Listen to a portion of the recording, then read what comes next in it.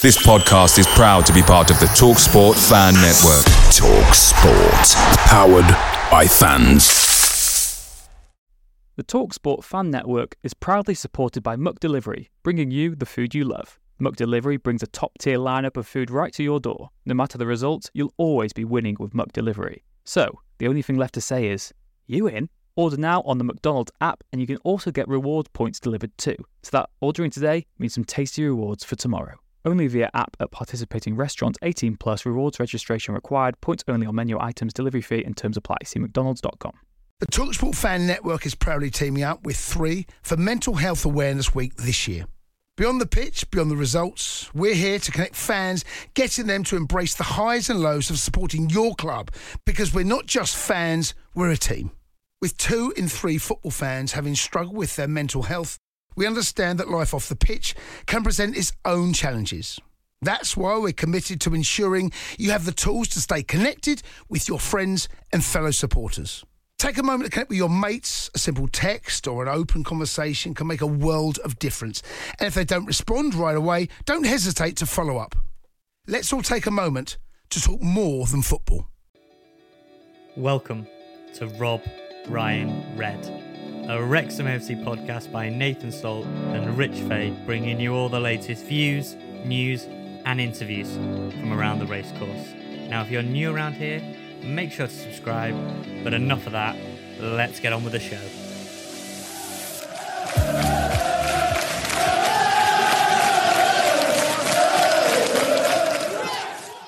Season's greetings, croissant, hello, welcome to the latest episode of Rob, Ryan, Red, the Wrexham AFC podcast, brought to you in association with Red 10 People Development. The new season is upon us. There's no place we'd rather be. Maybe League 2, but Nath, we're back behind the podcast mic. Yeah, last season's happened, it's been and gone now. There's excitement in the air, 2 new signings, 2 pre-season matches to break down, and that big game against Eastleigh. Cannot wait. How are you doing? I'm giddy with excitement. It does feel like Christmas Eve for me. I'm doing better than the person at South signed off the Gilbert and Rose West stand. Made me laugh a ton this morning when I saw that story.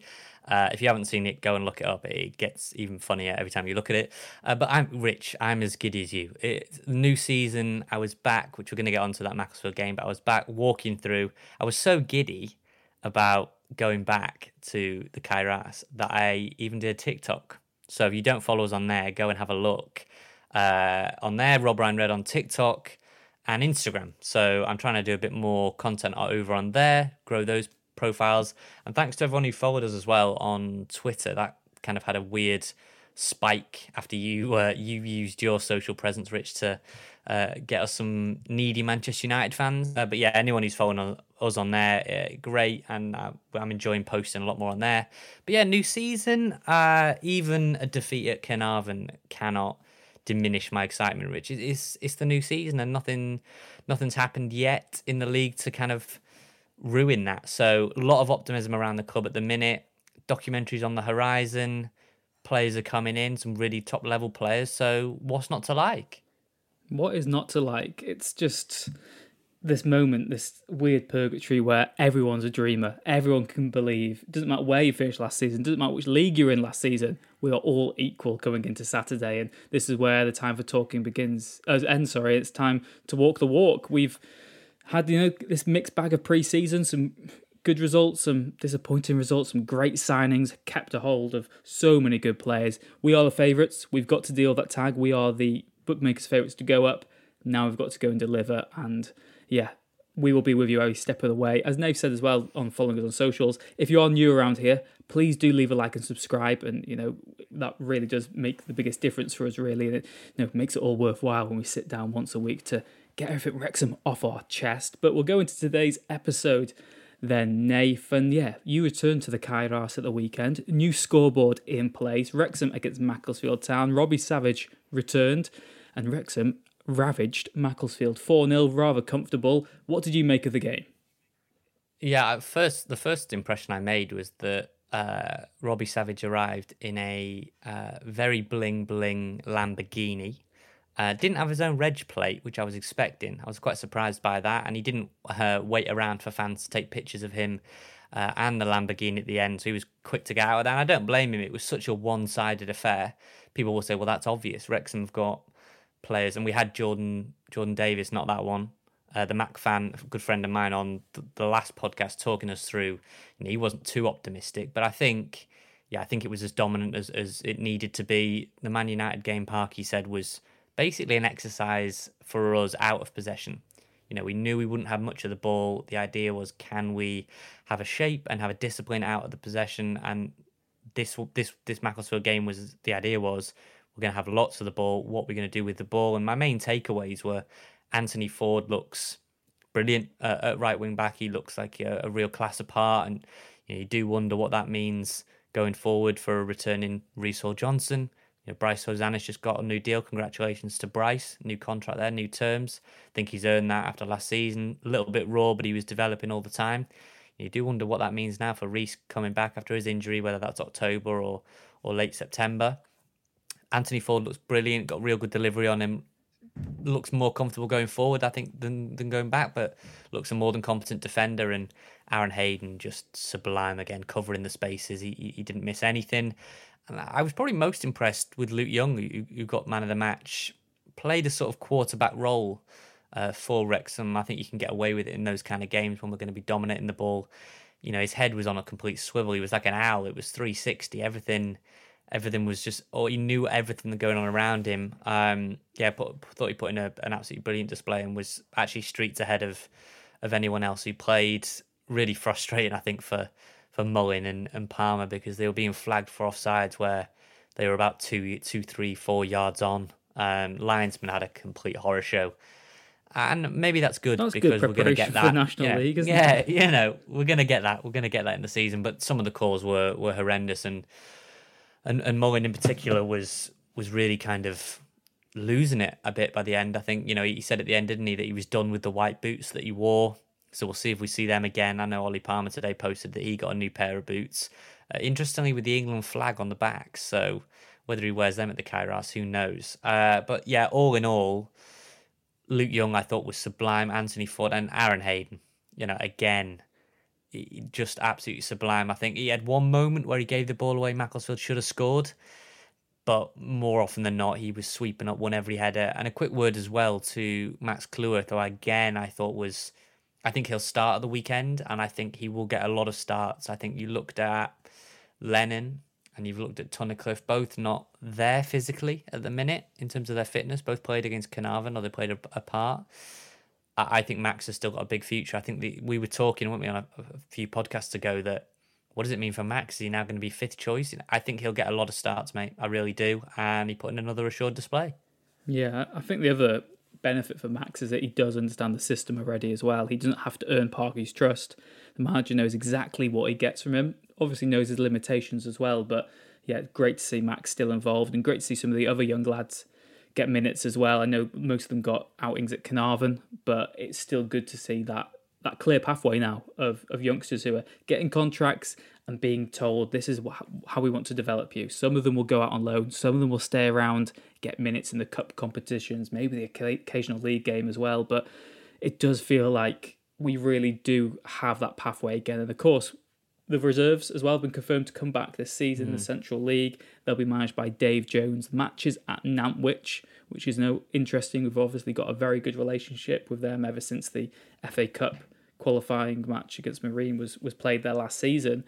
And yeah, that's going to be great. That's going to be hugely beneficial for the club, having the reserve team proper back, being able to get minutes and regular game time into these players who are on the periphery, those returning from injury as well. I think it's a great idea, and I'm really delighted to see that. So the Macclesfield game, if you need a reminder, Wrexham opened the scoring. Ollie Palmer from the corner, fantastic header.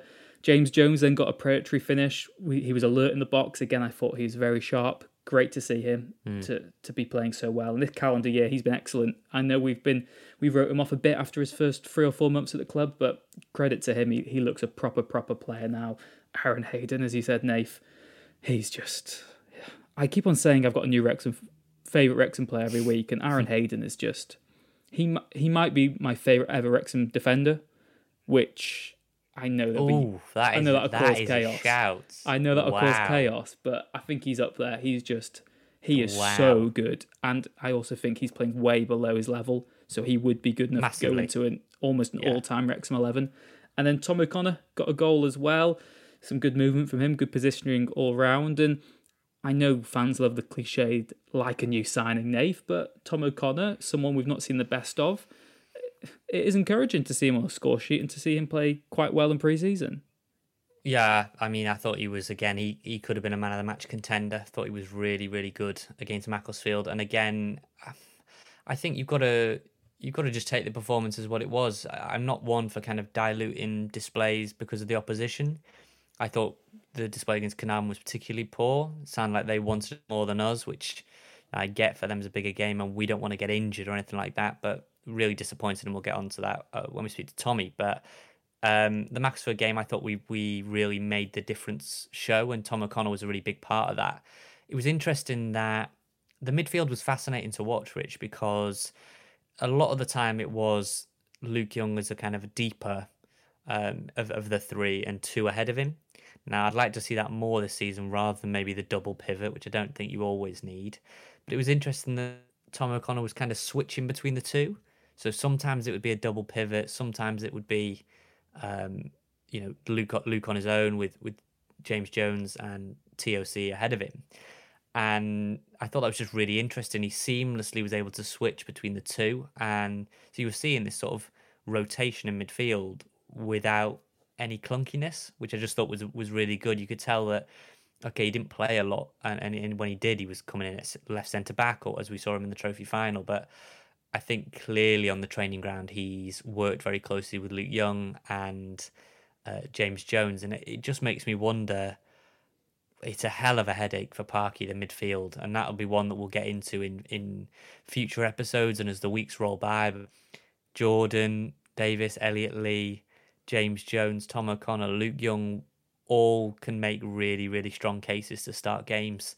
So how Parky divvies that up, I know, he'll have options off the bench and things like that, but all of those can feel aggrieved if they're dropped, I think.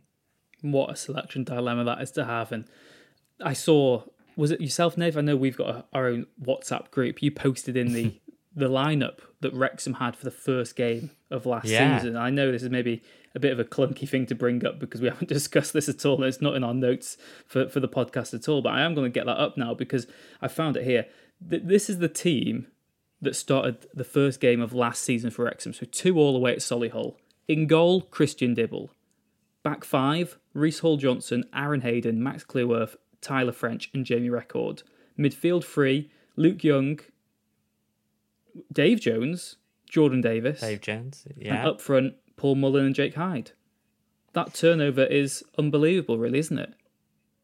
Yeah, I mean, what? If you look at it, who are the survivors going to be? Who are the survivors going to be 4, from? You'll get 4 survivors, maybe 5 Clearworth plays. You'll have Hayden, Max Clearworth, Luke Young, Jordan Davison, Paul Mullen, and Davis probably isn't even a guaranteed starter either. So 4. You've gone from not your strongest because there's mitigation to it, but your starting lineup from last season has only got 4 survivors this year round, which just shows the turnover that's quietly happened behind the scenes. And we did get to see Wrexham's strength in depth against Carnarvon on Tuesday. Again, this sort of summed up the point, though, that you can't get carried away by pre-season results because you can't get too excited about a win and you can't be too negative about a defeat either. So Jordan Tunnicliffe and Liam McAlinden both came on in that MAC game and they started against Carnarvon. Christian Dibble played, so did Bryce Hosanna, Harry Lennon, Jordan Davis, Joe Angus and Elliot Lee. So, quite a lot of first-team involvement there. Wrexham, of course, lost 2-0. I wasn't at the game. You weren't at the game, Nath, but thankfully you've caught up with someone who was. Yeah, as we know him by now, podcast extraordinaire Tommy Cowse was there. And as you know, he does brilliant work covering Welsh football in the Welsh system. And yeah, who better to get the lowdown on it? And as we know, he was waxing lyrical about one of the goal scorers, Dion Donoghue. But let me stop talking, Rich, and get to someone who knows exactly what he was on about from Carnarvon. So from the Oval, who was there, Tommy Cowse.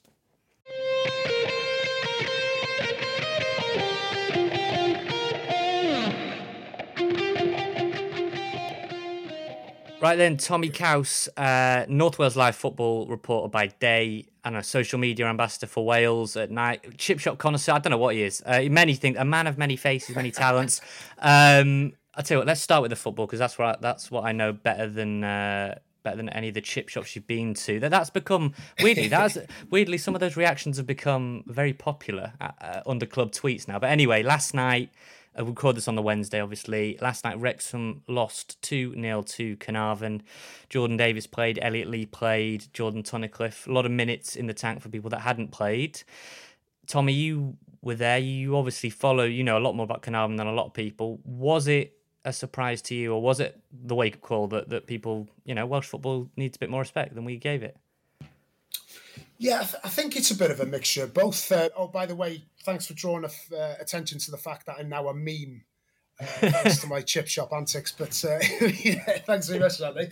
But no, I think basically, I think it was a mixture of both the things you said there. I think a lot of people don't really respect the Welsh system, and I'm not sure how many of the listeners will be aware, but the Welsh Premier side actually beat the England C team 4-0 back in March. So it possibly shouldn't have been too much of a surprise. But what I would say is we had enough quality on the field to do a lot better than what we did, and it was very much we played very much like a side who was full of players who didn't want to get injured. They've probably got ambitions to be in that starting 11 on Saturday, some of them. So yeah, I think that played a part as well. But no, it was poor. We didn't really work their keeper, Nate. To be honest, there wasn't too many times where we sort of carved them open. And in all honesty, Carnarvon probably should have scored a couple more, really. So yeah, just long story short, I think disappointing, but as we've said so many times, we've seen it so many times, haven't we? Both good and bad in pre-season. There's no point getting carried away, is there? No, I think you're right, but I think the obviously the manner of the goals, we've seen them now on social media, both really poor. I thought, obviously the first one we've seen Dibble's error, and it's cost him an injury, and it looked a bad one as well. It looked like he'd really jarred that knee. We don't know the extent of that, recording this now, but I mean, Tommy, that basically leaves Mark Howard as your one goalkeeper. I think it was a young lad, Louis, from the youth team that came on second half, or replacing Dibble. You've got Rob Lainton, doesn't look like he's anywhere close to coming back. Need a goalkeeper now, surely. Yeah, I would say so. I think so, because it did ultimately, it was one of the reasons that cost us last year, but yeah, I mean, Dibbs, bless him, really good guy, Dibbs, but he's not good. He's not good enough to be playing too many games, in my opinion. I'm sure he won't thank me for saying that, but no, I think it'd be good to see us bring someone else in, even if it's maybe. I mean, this is something I've talked about with other fans, but maybe we could utilise the loan market in some way just to have that backup. But yeah, it's a bit of a concern, and it was a poor error as well. I'm sure. Did you say you've seen it online? Yeah. I mean, anyone who hasn't seen it, I don't know if there's some international listeners that listen to this. He's come for the cross, hasn't he, at the back post? It's gone over everyone else. He's basically not collected it. He's not been able to. He's sort of parried it into the path of the easiest finish Carnarvon will have probably all season, and he's landed really awkwardly on his. I think it's his right leg, but he just landed horrendously on that, jarred it, and you do wonder now. You've got to have Mark. I mean, Mark Howard looked good. He didn't get tested much when I saw him in that Macclesfield game, but he can't go into a season with just one fit senior goalkeeper. That just won't work. So, I think Parky might have thought maybe he was done after Mendy Dolby, but he's got to go out and get one, I think, now.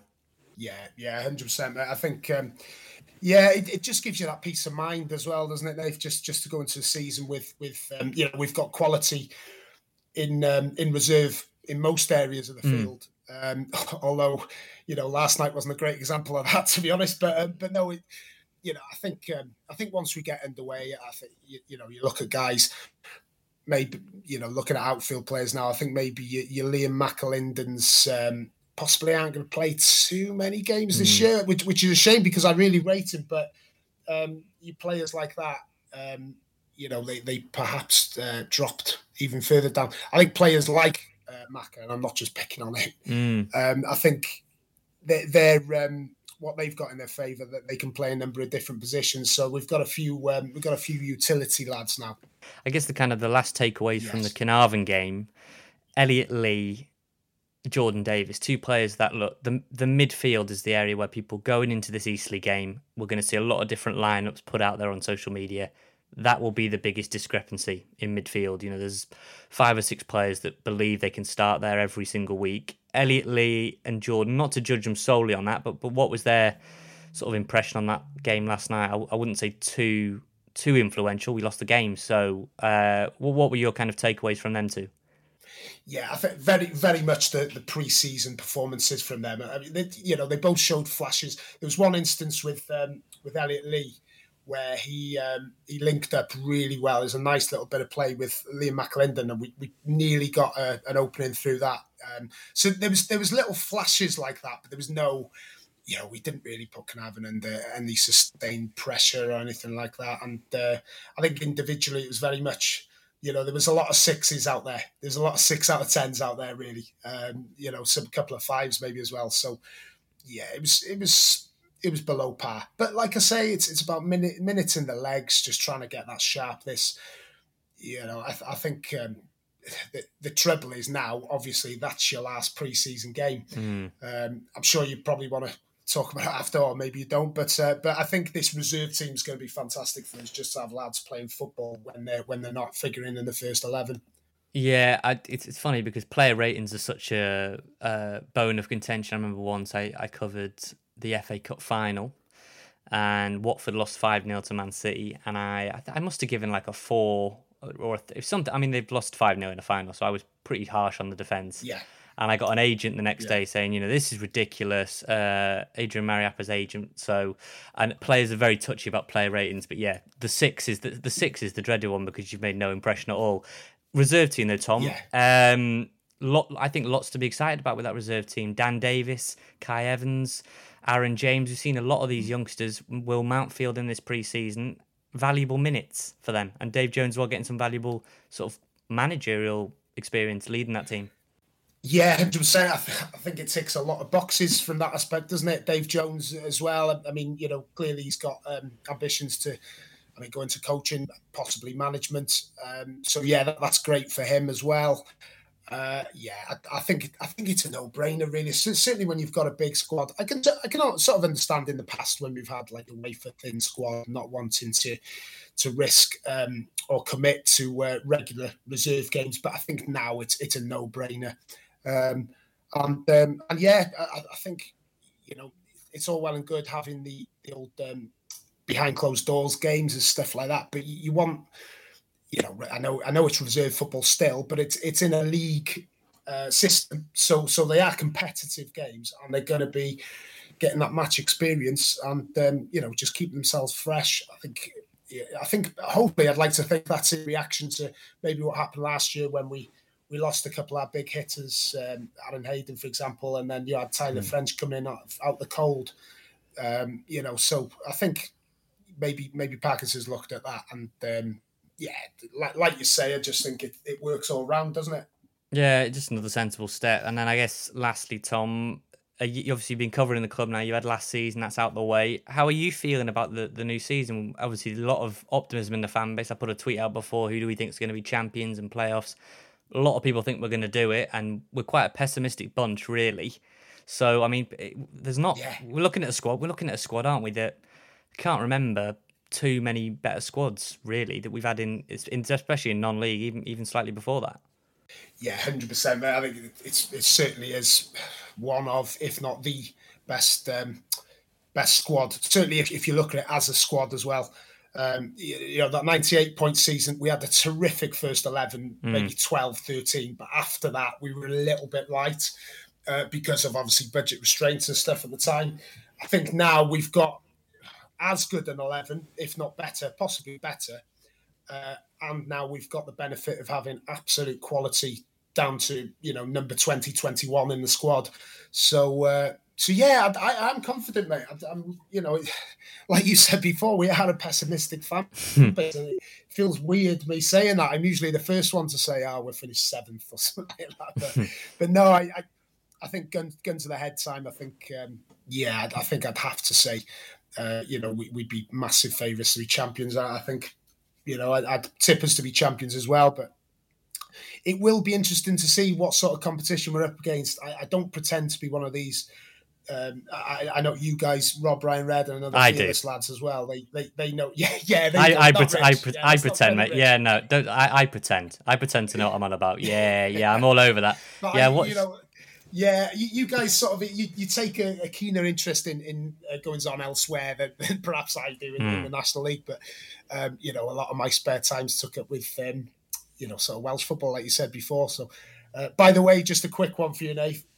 I would be very, very happy if we brought in Dion Donoghue after last night. He absolutely ran the show. Yeah, very quick word on him then. Yeah, I was going to say, very quick word on Dion, because he scored the free kick, didn't he? If we're looking at a player, important as well, we're all about supporting local teams. When Wrexham aren't playing, you can get out to these Welsh Prem games. What makes him such a good player, Tom, at that level? Oh, I just think, I think he can almost, just adapt. I think, he's excellent week in, week out, really, for Caernarfon. And I've got a couple of friends who are Portsmouth fans, and they said he was a really good player for them in League One. So it's difficult. It's difficult to come from League One. I know he's a local-ish lad. He's an Ysmorn lad, but he won't have known too much about Welsh football in recent years. But he's dropped down and he's been absolutely terrific there since he's come back to Welsh football. But I mean, there was just a couple of occasions last night where he just effortlessly just stroked the ball 50 yards straight onto his winger's foot. And I just looked at that and thought, wow, I know we've got lads who can do that as well, don't get me wrong, but certainly last night he was the best player on the field. And I wouldn't be too disappointed to see him being signed, but I don't think that'll happen. I think he's enjoying his football.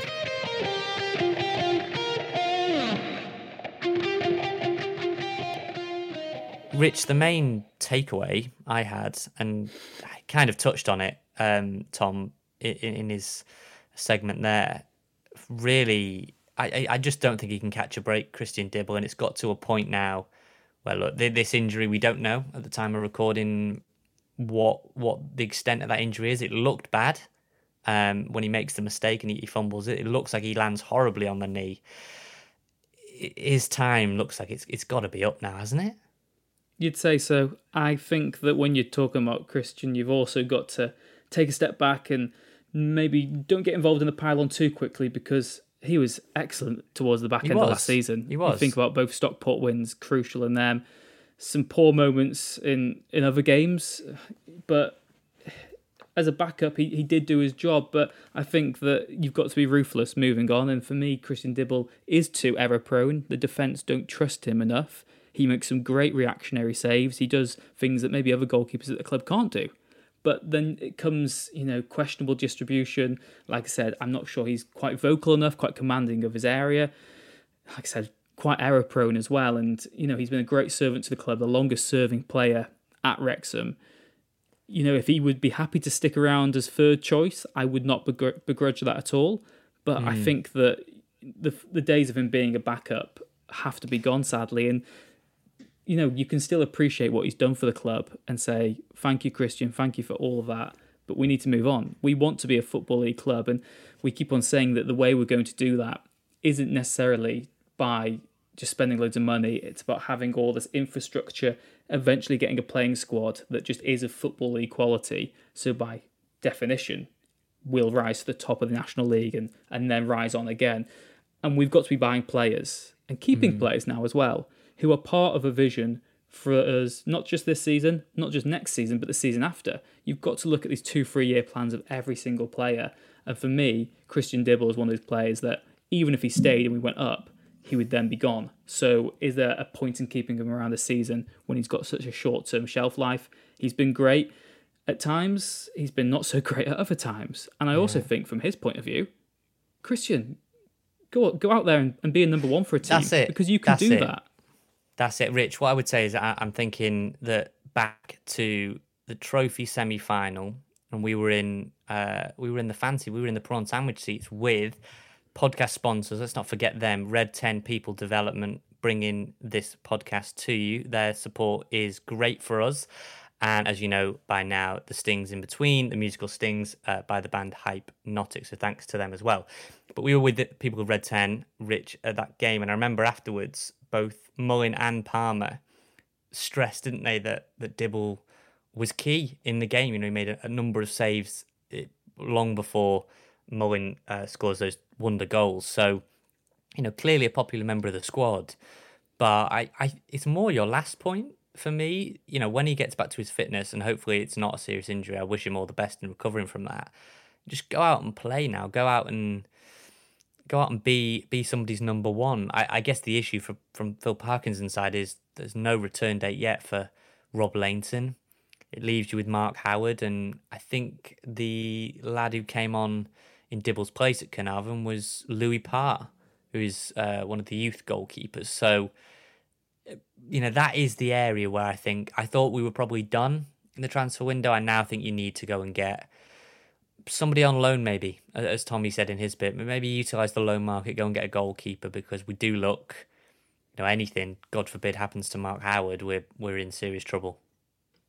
Absolutely. I agree with that. I think that when you've got the resources to do so, and you can get if you can get in the goalkeeper who, yeah, they might come with the sort of League Camp mentality of I'm not here to take up a place and not play, but if you can get someone in on loan where that basically is the proviso that you agree upon, then I think that's the best solution, really. And again, I do want to just reiterate that, yeah, Christian Dibble done some great stuff for us, and I would like to see him go and get to a club where maybe he does get the appreciation, but I think that to be at the top end and involved in another title challenging side, I just don't see that really as the match for either player or for club at this moment in time. But speaking of players who maybe do have what it takes to get us promoted, Nath, it was a busy Monday as well, a manic Monday, Mendy Monday. Wrexham at the double. Sam Dolby signed from Southend and Jacob Mendy signed from Boreham Wood. We've been getting the insight on both of them this week. We'll start off with Sam Dalby, and that was a story that you actually broke last week.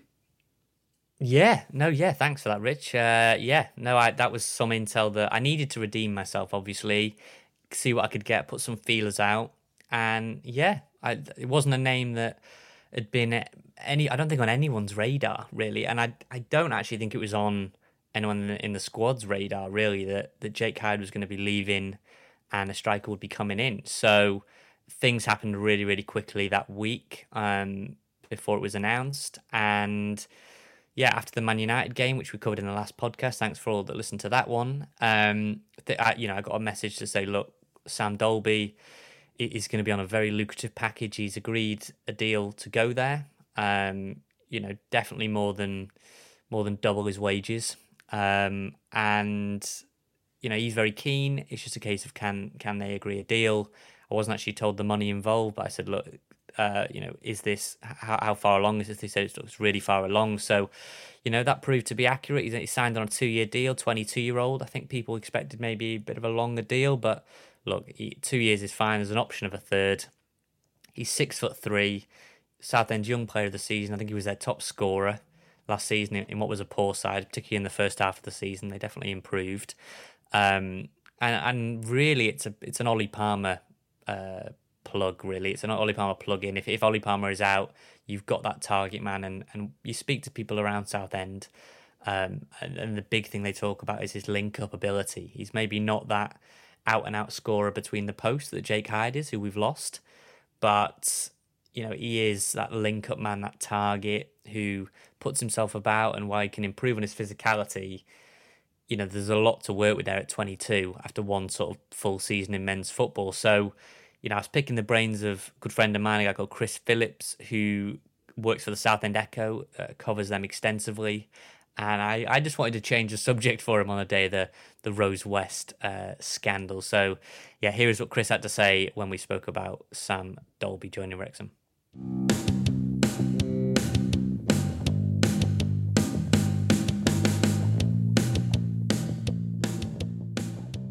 as we said then earlier on, Chris covers Southend. We've had you on before, Chris. Covers Southend for the Echo down there. Do a brilliant job covering Southend. Never dull, as we know today with the story of the stand. But obviously, one reason I wanted to get you on, Sam Dolby. What can we expect, really? You know, Paul Mullin and Ollie Palmer are there. But if he does come in, whether it's injury or he does play, what are we expecting we're getting? He's a good player. I think the first thing that comes to mind when you think of Sam is his hold-up ability, and that's definitely his strength that immediately springs to mind when I think about watching him for every game last season. Is the way that he's able to hold the ball up and bring others into play.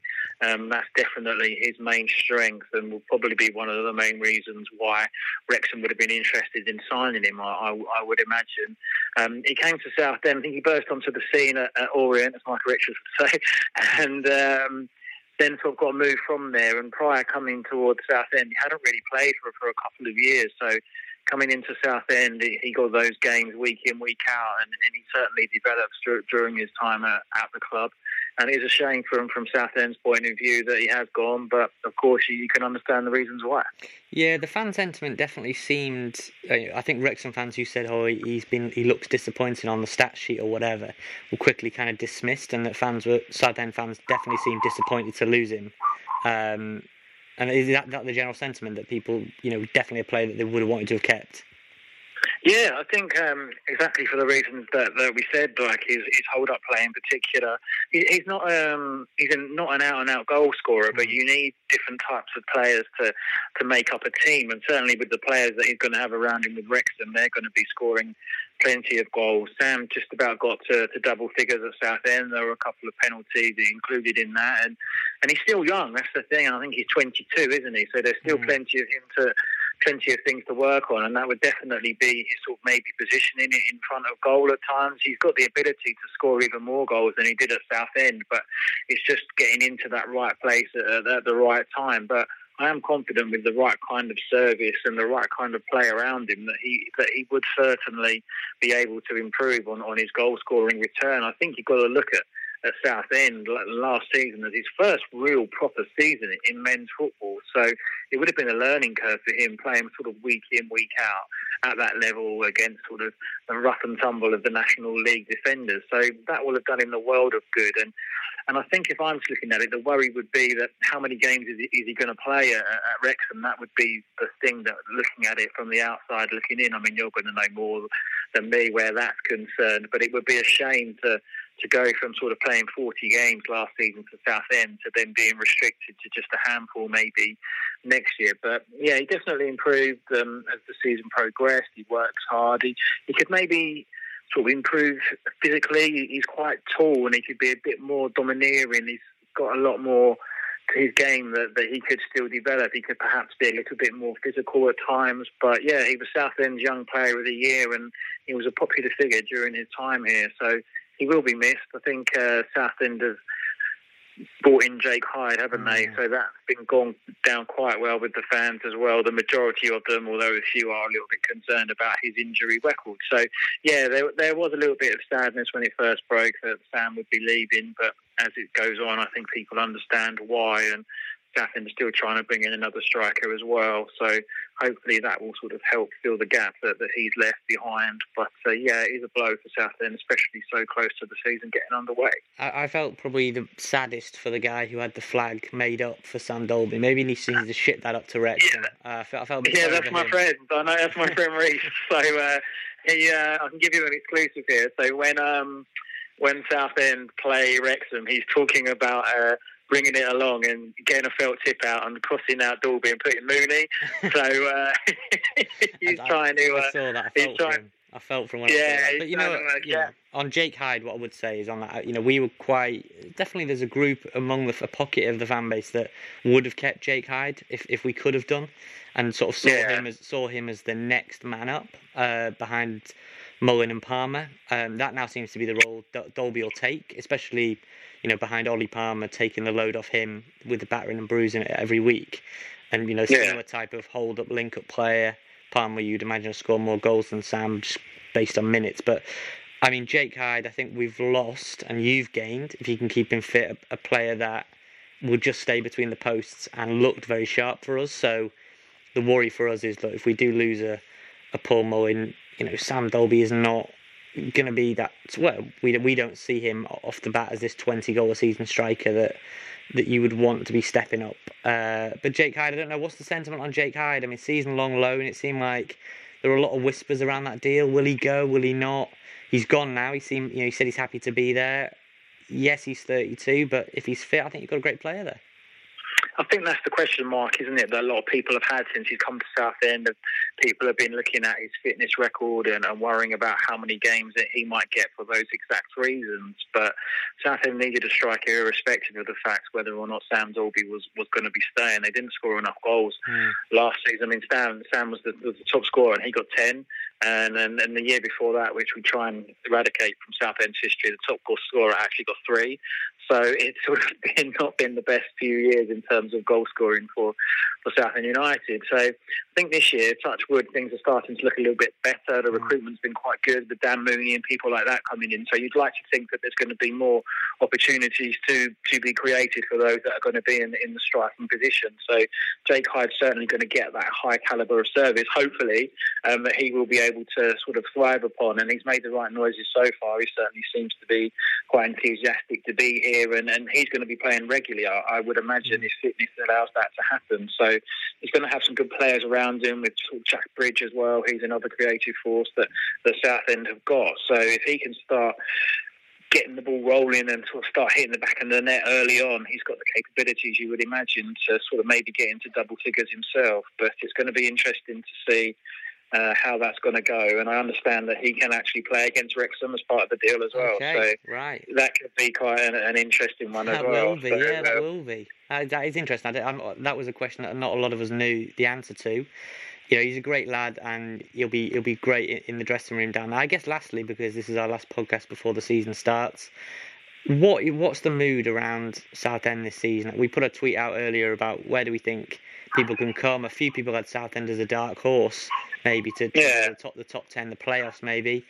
Others had Woking and those kind of teams. Is that where fans are looking, or are you thinking just need to do what we can with the money we've got?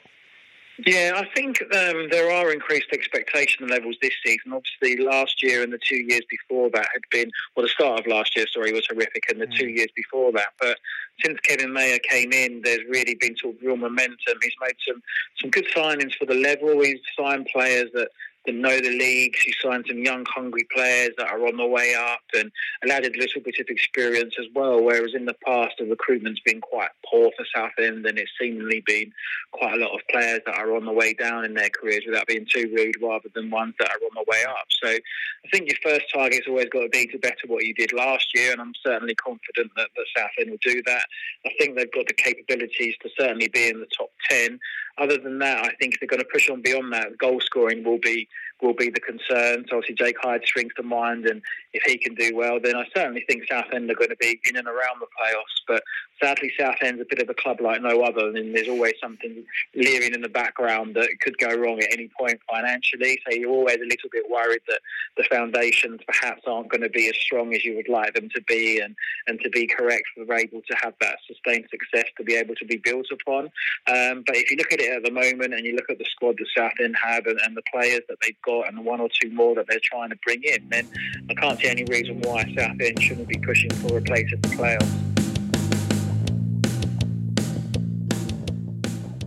So, Rich, the first thing to take away from it, really, was that Jake Hyde can play against Wrexham as part of his deal. I don't think anyone was really sure either way. We now know from Southend's side that he can. So that'll be very, very interesting. What could possibly go wrong there, hey? Jake Hyde scoring the promotion-winning goal for Southend at the race course or something. That's what you can expect. But yeah, I think that was clearly Southend's brokering in a deal, because from their point of view, Wrexham wanted to get rid of Jake Hyde. They didn't want to have an unhappy striker on their hands. And, he has been professional throughout his layoff, but he must have been aggrieved to hear that Wrexham were in for another striker, given that he's been this backup role. Really, he got that injury. Ollie Palmer was signed, and it's just never quite worked out for him. And Wrexham, were in the in the market to get rid of him, and Southend basically said, well, we'll take him, but this is the rules that we want to play by, and if you won't play by them, then we won't take him. And it's worked for them. I hope it doesn't come back to haunt us. I remember, was it that Philip Coutinho when he's on loan from Barcelona to Bayern Munich and then scored 2 goals against Barcelona? That was it. Was it in a 7 or 8-0 Champions League? It was something like 8-2 or something like that. Yeah. In and the then went Champions on to League, win the Champions League with his loan club. And I'm not saying Jake Hyde's going to do that necessarily, but I'm a pessimistic Wrexham fan, as I think we all are. So it has crossed my mind. But yeah, really interesting dynamic there. And I do think it's great that we've got someone with that physical presence up top, because we saw how much better the team got and how much better Paul Mullen got when he had that target man to play off. Someone who makes the ball stick in the final third. Someone who gives you that out ball. Another threat from our set pieces, which we're excellent from anyway. And it means that not even if Ollie Palmer's injured or he's suspended, but just if he needs a rest, or in games towards last season, where we were running out of steam, and I know you can write a list of reasons why we didn't go up. One of them was just that we were so over-reliant on Mullen and Palmer, and Parky didn't want to bring either of them off. Even if we were chasing a game or we were level, he was just reluctant to sub them because he thought, well, there is a downgrade in quality now, which is understandable because they're Football League, League One standard strikers. And I think with Dolby, you've got someone who isn't quite that level yet. He's got the potential to be with his young age, but he's got that presence. He's got that about him, and he's someone who has scored goals at this level. Yes, it was a modest number last season, but then there's the mitigation of why that happened at Southend, and I think it's a very sensible acquisition. And again, full circle, as I say on quite a few pods, Parky's recruitment has been pretty good so far. I know we've spent a lot of money, but I think we've spent it quite well. And if it's good enough for the manager at this stage, I'm very happy to say, well, yeah, that's good enough for me as well.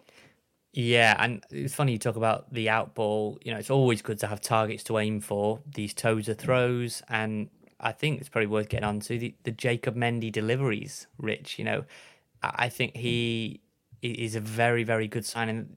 You know, a lot of people were saying who's going to be signed in the summer. Is it going to be Mark Howard? I think he looks good. I saw there was some doubts about his kicking ability. I'm just going to put that down to an off day against Macclesfield as he kind of settles into everything. Jacob Mendy, though, a very, very good player who is, you know, rising through the ranks very quickly. A real threat from that left side. Him and McFadzean's going to be a hell of a battle for that left wing-back spot. Tinged with a little bit of disappointment that maybe Dan Davis won't get too much of a look in that first team. But look, his time will come and reserve football will be good for him and get opportunities in the trophy. But Jacob Mendy, what do you think on that 3-year deal, wasn't it, for a 25-year-old, I think he is? So a lot to like in that deal, isn't there, Rich? I think it's potentially a signing of the summer. I put this in the Manchester Red supporters group chat saying, for me, that probably is the signing that's impressed me the most. And I know some of them came back and said that Ford might also be considered signing of the summer. But for me, Mendy's just got so much to his game. He really is that sort of modern wing back, and we'll get onto that in a minute, the Boreham Wood insight on him. He is a player who, again, has proven at his level. We spoke upon this, didn't we? Was it in January or was it towards the end of last season maybe even? We said, will Wrexham go and buy some of the top talent from non-league? Because our approach has been very open, hasn't it? That we've gone to get the best Football League talent. And, you know, that obviously brings with it that quality, but it also brings a learning curve. And there is this expectation that if a player comes from a higher up league, they'll fit seamlessly into non-league, but it really is a reality check. And I remember, I think, was it Palmer and Tozer both went on record and slated the officials and were like, we knew they were going to be bad. Yeah. We didn't know they'd be this bad. We've had to adapt our game. It's just been ridiculous. And you get an element of that from all players as well. But Mendy has been one of the outstanding young talents in National League for the last 2 seasons. I know he's got a great backstory, Nath, that maybe we'll get into maybe now before we bring the interview in. But okay, yeah, he's a fascinating player, isn't he? And he's someone who spoke so... He just had that real excitement in the club media interview he did, and he seems like he really does want to come here and take his game to the next level because he's been excellent. But at 2 clubs where you've got a limited sort of exposure, you've not got the biggest crowds in the league, and you've not got too many people watching you anyway. And if you score a great goal for Wealdstone or Boreham Wood, it probably isn't going to go as viral as scoring a goal for Wrexham will do. And you don't have that backing behind you. and it's going to be fascinating to see how he copes.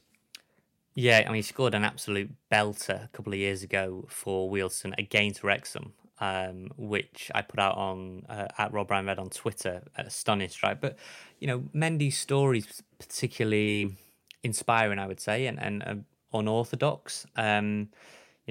Grew up and eventually made his way as a teenager over to England. His dad was ill or took injury and was unable to work. So Jacob Mendy, so good they named him twice, as people will no doubt sing on the terraces this season.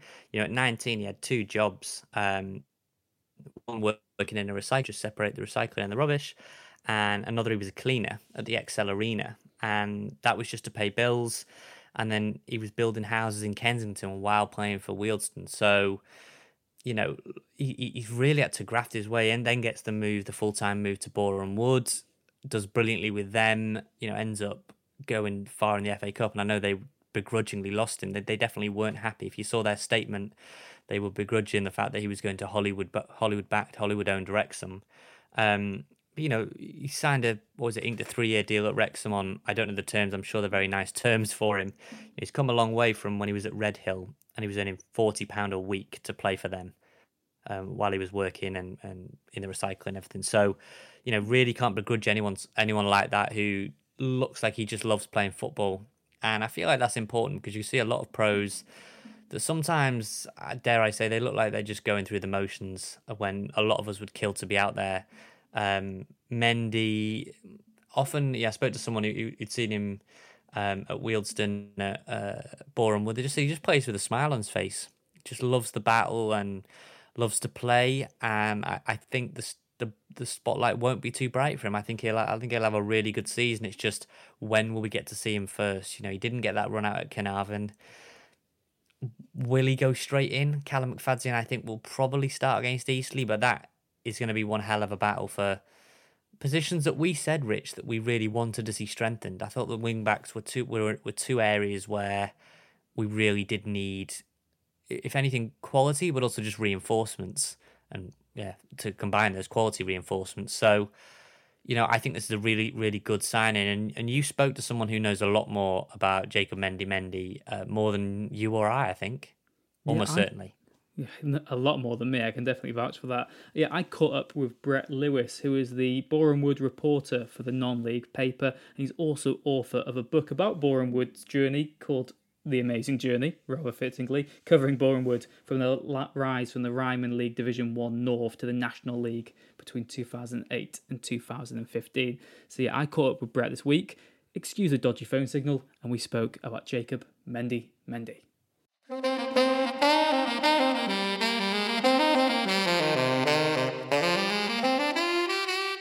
Brett, Wrexham have signed Jacob Mendy. I guess first and foremost, what can we expect from him? Well, he's a good player. He's good on the left side. He's sort of good at going up and down. He's a defender, I think, first and foremost. But I think when he gets forward, he delivers a good cross. And I think with him, we signed him last summer, and he's one of those that kind of improved steadily as the season went on. I suppose we were technically taking a little bit of a punt with him because I think he'd come from sort of Wealdstone. He'd had one season in the National League. So we took him on, and he was a big part of our season. He was a big part of what was good our season.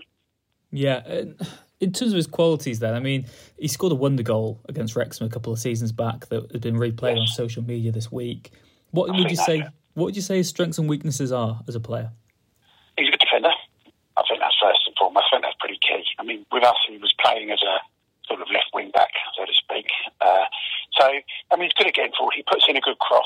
I think he got quite a few assists last year. In terms of weaknesses, obviously he doesn't. I know he actually scored against Wrexham, whatever it was, 2 seasons ago, but he doesn't get many goals, so he's not going to particularly add to the score sheet much. But he's a very good defender, very good left-sided player. In terms of what you said then, he's more of a wing-back than a full-back, you'd say? Well, it's difficult to say because at Boreham Wood, that's the way they play with wing-backs, so that's where he played for us.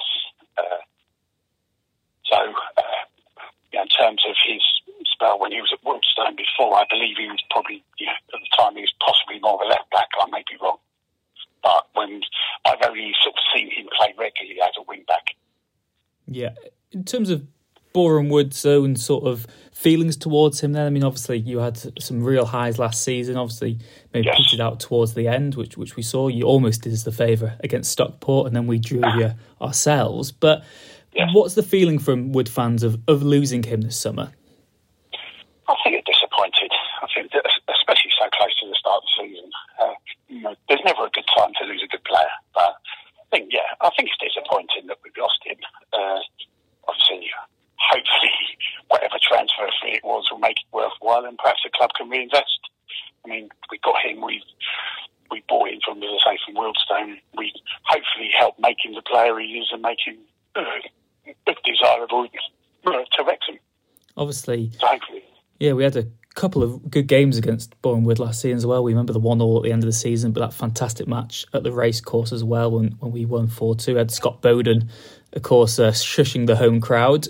Jamal Fifield still at the Wood as well. Yes, what is the feeling around Boreham Wood ahead of the new season then? As we go into the season, I think it's positive. We've made quite a lot of new signings. We've got sort of 8 or 9 players. A few went last year, but they've all looked quite good. We look quite like we've got quite a strong squad. So hopefully we can withstand the fact that Jacob Mendy's gone within that squad. And in terms of, I love knowing this because obviously as Wrexham fans we are very self-centred on our own club, but what is Boreham Wood's sort of feeling towards Wrexham? The money team in the league, but also the team who have been here the longest. Do you think there is sympathy from clubs down south towards us, or is it better for you if we do go up? Well, my thought last season was I wanted to just go up, so we wouldn't have to worry about you this year because I thought you'd be stronger. I mean, that was my opinion, but I was, to be honest, personally, I was so in awe of that match against Grimsby that I didn't really mind who won that at the end of it. I thought it was fantastic. But I think sort of looking at it last season, I thought you'd go up, and I thought you'd possibly even go up again this year. And in terms of your own, I know reporters, we don't want to be put on the spot. Do you have a prediction of what you're expecting from Boreham Wood this season? Well, hopefully playoffs. I mean, listen, we should have been in that position last year, but hopefully this year we can make the playoffs, and then, as you know yourself, it's a bit of a lottery from that point. Yeah, too much of a lottery, I think. But no, Brett expects us to win the league, but I'm hopeful of a playoff place this season. What could possibly go wrong, okay? We like to watch attacking players at the Kairos, don't we? And I can't wait to see him don a red shirt. Yeah, I'm excited. Like I said about Ford, yeah, I think a lot of games we just need to go for the jugular and go on the front foot. Teams will be reluctant to come on to us, I think. And really, I'd like Wrexham to be, I heard this phrase and I'm going to steal it, but I'd like Wrexham to be like Godzilla and the National League to be like Japan. So I kind of wanted to just wreak complete and utter havoc. It obviously won't play out that way, but that is the analogy I'm looking for. You know, we have so much talent now. There's no reason why we shouldn't be trying to just blow teams away early on, and that would mean that the wing-backs can go a bit higher. Yes, they've got to do their defensive duties, but I think both Ford and Mendy or McFadzean or Hosanna all have the pace to go up and down. You know, they've got great engines, all 4 of them, and Reece Johnson when he gets back. So, you know, there's no... One thing Parky doesn't have this season is excuses. You know, he's built the squad in his image now, has had huge investment. This has got to be it, Rich. And, you know, there aren't obvious holes in the squad other than depth in the goalkeeping position due to injury. There isn't obvious holes in it. So, you know, this has to be it, Rich, I think. Well, I was going to come on to that next. We obviously put a native out on Twitter this week at Rob Ryan Red. If you don't follow us already, Tunnicliffe, Howard, Lee, Ford, Dolby and Mendy all signed. We asked fans to rate the transfer business out of 10 so far and ask if there's any other positions they'd like to see strengthened. Nave, myself and you were both in agreement, really. I said it's got to be a 10, even if we are greedy for more new arrivals. 6 superb signings, an incredible squad depth, and we've managed to keep hold of our key players too. even more excited for this season than I was for last. But this is Wrexham, so I still won't believe we can do it until it happens. I think you echoed those words yourselves, and it seems like a lot of supporters did as well. There was so many 10s in the replies, a few saying maybe an 8 or a 9, and they still want another signing, preferably in midfield that looked like the most. But for yourself, Nath, are there any areas of weakness that you see? I mean, we've spent so much money, we're not going to be having any sympathy from fans if we've not got the squad required to go up, are we? No, I mean, I would have said a 10. It's just now the goalkeeping position. You know, injuries to Dibble and Leighton. Will he be back before the end of the year? You'd hope so. Doesn't sound like he's anywhere close.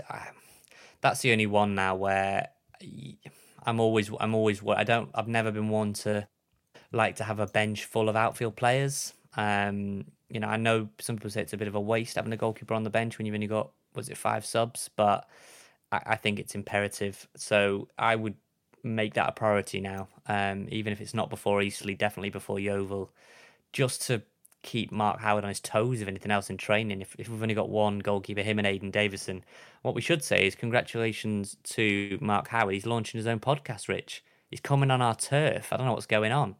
He's trying to steal all our clout and all our listeners. So no, he's launching his own podcast. I think it's called Yours, Mine, Away, which are all popular goalkeeping shouts. So I'm interested to see who he gets on. Goalkeepers past and present, no doubt. I mean, we've had the best. We've had Jocelyn Miabi, so good luck trying to beat that Mark Howard. Yeah, go back. Actually, I was speaking to someone, next week's guest, actually, a very, very special guest, but I was speaking to him about Jocelyn Miabi. So go back and listen to that one if you haven't already, earlier in our catalogue. On who next week's guest is? I don't know how you would like to tease it out. What clue would you like to give as, someone who is synonymous with a football club in the last decade? Multiple spells at the club. Multiple spells at the club. Wore the armband for us. I think that's about it. Worn the armband for us, multiple spells at the club. I mean, it's not exactly your lot to say. Trivia Tuesday, is it? It's not that difficult. No, it's that was the last Trivia Tuesday. I refuse to believe anyone got the answers to that. But hopefully they've been good fun for people that have interacted with them. So thanks for interacting with those.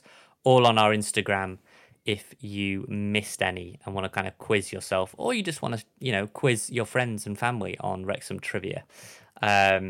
But yeah, Rich, I think transfer window wise, I don't necessarily want to see another midfielder now. I know there's been a lot of talk about Tom Lowry and stuff like that. We've got so many options. There's an element of having too much of a good thing as well. You know what I mean? I like to have an ice cream or some cake or whatever, but at the end of the day, enough's enough. And I think we've got enough quality players there that it's going to be a job to keep all of those happy. So I'm not necessarily itching to see another midfielder come in personally. I don't know about you.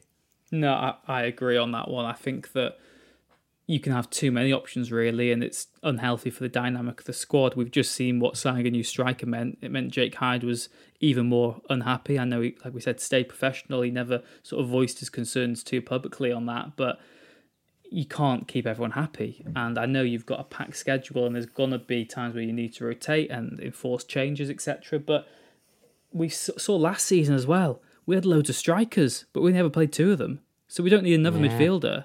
But because what was the point of some of our strikers by the end of the campaign? No offence to them, but all of those that left, and maybe even some that have stayed, you wonder what was their real role. What they had no realistic chance of ever playing or impacting a game or getting a start. So what was the point? And I think that it is about squad balance and squad harmony, and we can always talk about let's buy them.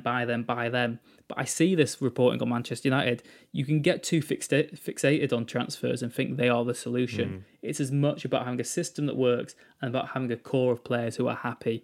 And if you've got the momentum and you've got the squad morale, you've done the hard part, really. You go out there and winning games is much easier. You cannot win games if you've got an unhappy squad and you're not playing in the right way with any formula behind it. So I think you just got to back Parky now. And the other thing is we've got the money. If things start going wrong and we realise we're one signing off, we can go and get it now. So I think we've just got to go into this season with what we've got, get the momentum build, and just see how the team sort of forms. That starting lineup will gradually come together, and it'll go from there. So I'm trying to be as positive as possible. Yeah, you are, which is rare for you. I know, rare for both of us actually. But Rich, that starting lineup, we're swapping you in for Parky against Eastleigh, which is a worry, but we'll do it for this hypothetical scenario.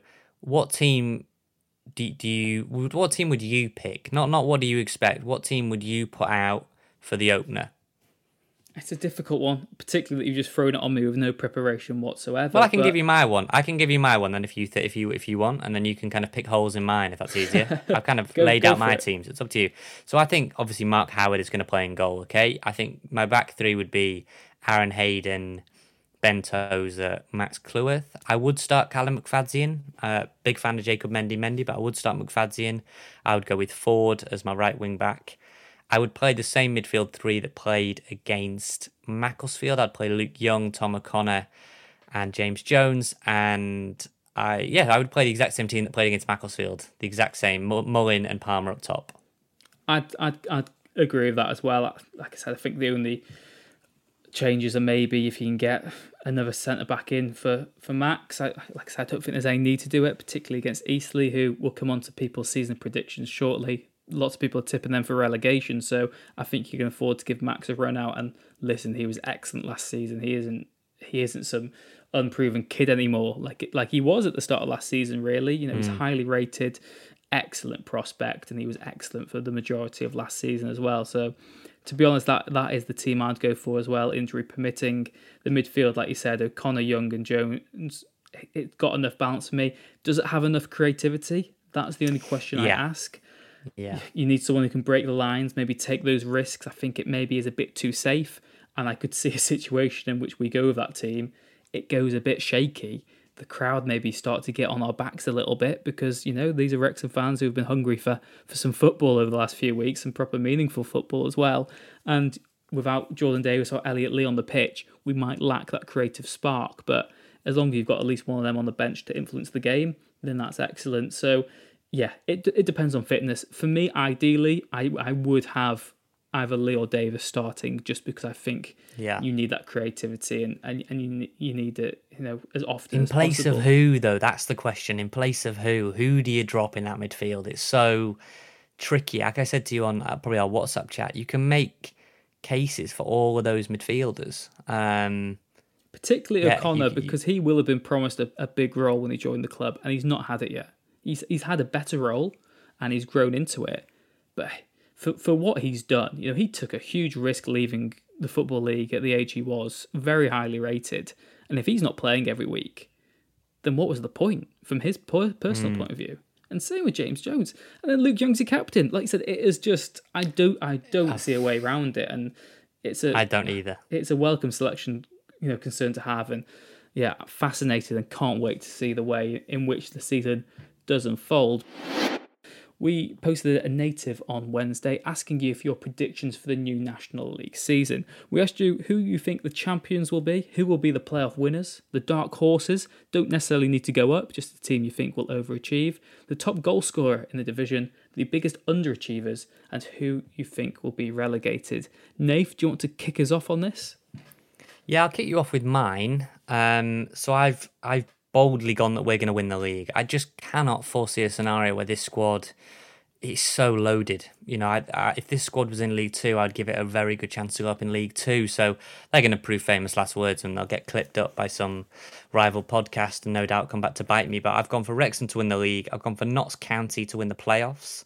I've gone Torquay as my dark horse, and I've gone for Paul Mullin to repeat the feat and finish top goal scorer. My underachievers are set to be Halifax, and my relegated quartet are Aldershot, Eastleigh, Wealdstone, and Maidstone United.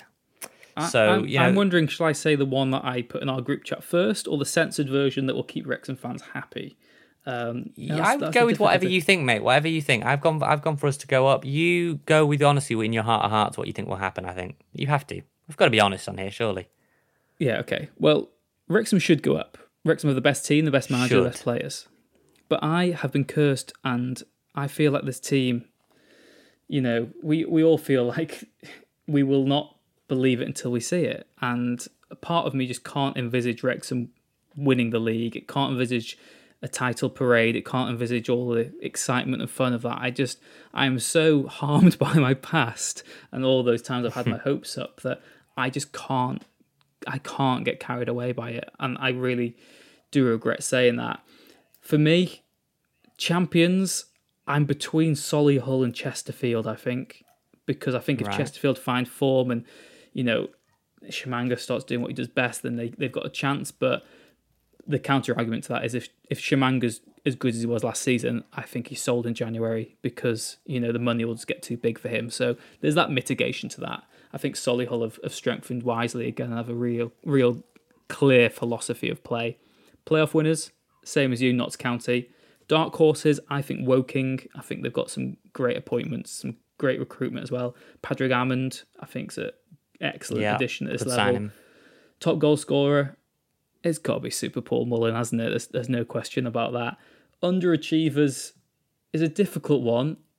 I've put Wrexham because if we don't go up, that is the biggest underachievement. Because how much we've spent, because it will be a 2-year project. So if Wrexham finish second and don't go up, I think that's the biggest underachievement. But I'm not saying we're going to finish 18th or whatever. I just think that if we don't go up, that is the biggest underachievement. And then my relegation quartet is Aldershot, Maidstone, Dorking, and Barnet. Ooh, Barnet. Okay, yeah. I mean, they'll definitely be in the mix. I just naively want Dorking to stay up, I think, but definitely got some good options here. Just to read a few out before we wrap it up. Obviously, a lot of people who've replied to us have gone for champions Wrexham. It was the dark horse that got me. A couple for your shout, Woking. Someone's put Dagenham and Redbridge as a dark horse. York, a few people put. I don't really know what to expect from those. Well, they've signed Scott Bowden, haven't they? So he's definitely going to score at the racecourse. And Cup is here, no doubt. Someone's put Southend, which, as Chris said earlier, they've definitely got increased expectation down there, especially if they can keep Jake Hyde fit. Who else? We've got Bromley. Someone put as a dark horse. Well, Al Pinches said that Maidenhead were his dark horses.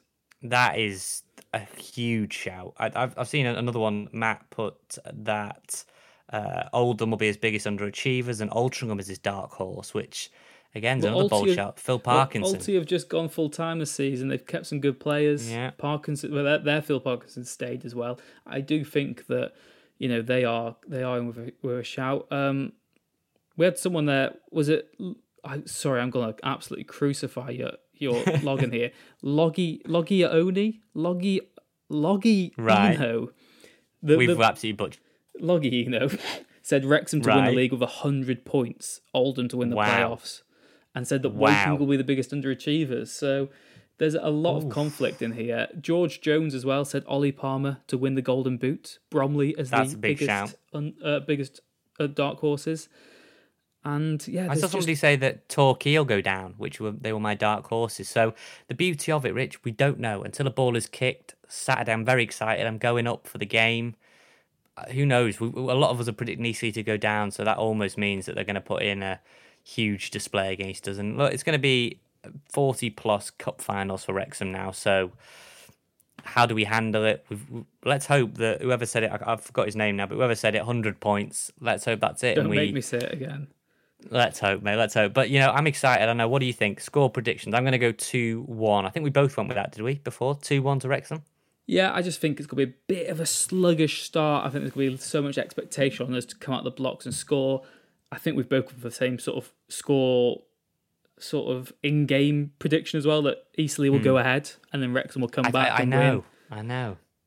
Just because we're good at that. We're good at that. We showed that last season. I just feel like every time there's this expectation, excitement, which I know was proven so many times wrong last season anyway, is that within 10 minutes, Eastleigh will score and their striker will be shushing the tech end, and then we'll go and win it, ourselves anyway. But of course, Eastleigh at home last season, the Santorini game for me, I was listening to it on the radio, the Paul Mullin last kick of the game penalty winner, 3-2. It's going to be another fascinating match this weekend, and I can't wait. I cannot wait, and there's just so much excitement, and so much excitement for us as well, being on this podcast for another season. We will be with you every step of the way. Nath, thank you so much for all your work this week, as always, and thank you for being on the podcast again. Oh, sorry, I didn't realise you were coming back to me. Yeah, no, as always, Rich, I'm very excited. Podcast again for another season. This has got to be it, hasn't it? I don't know. Can we take another? We can't take another season talking about the National League. So for the sake of the podcast, lads, please go up. Please just do it. And if it is Rich, it's going to be one hell of a ride. Last season was a roller coaster of epic proportions, ups and downs. Ended on a down, and we're on the way back up. So yeah, thanks for having me back on. I'm very excited.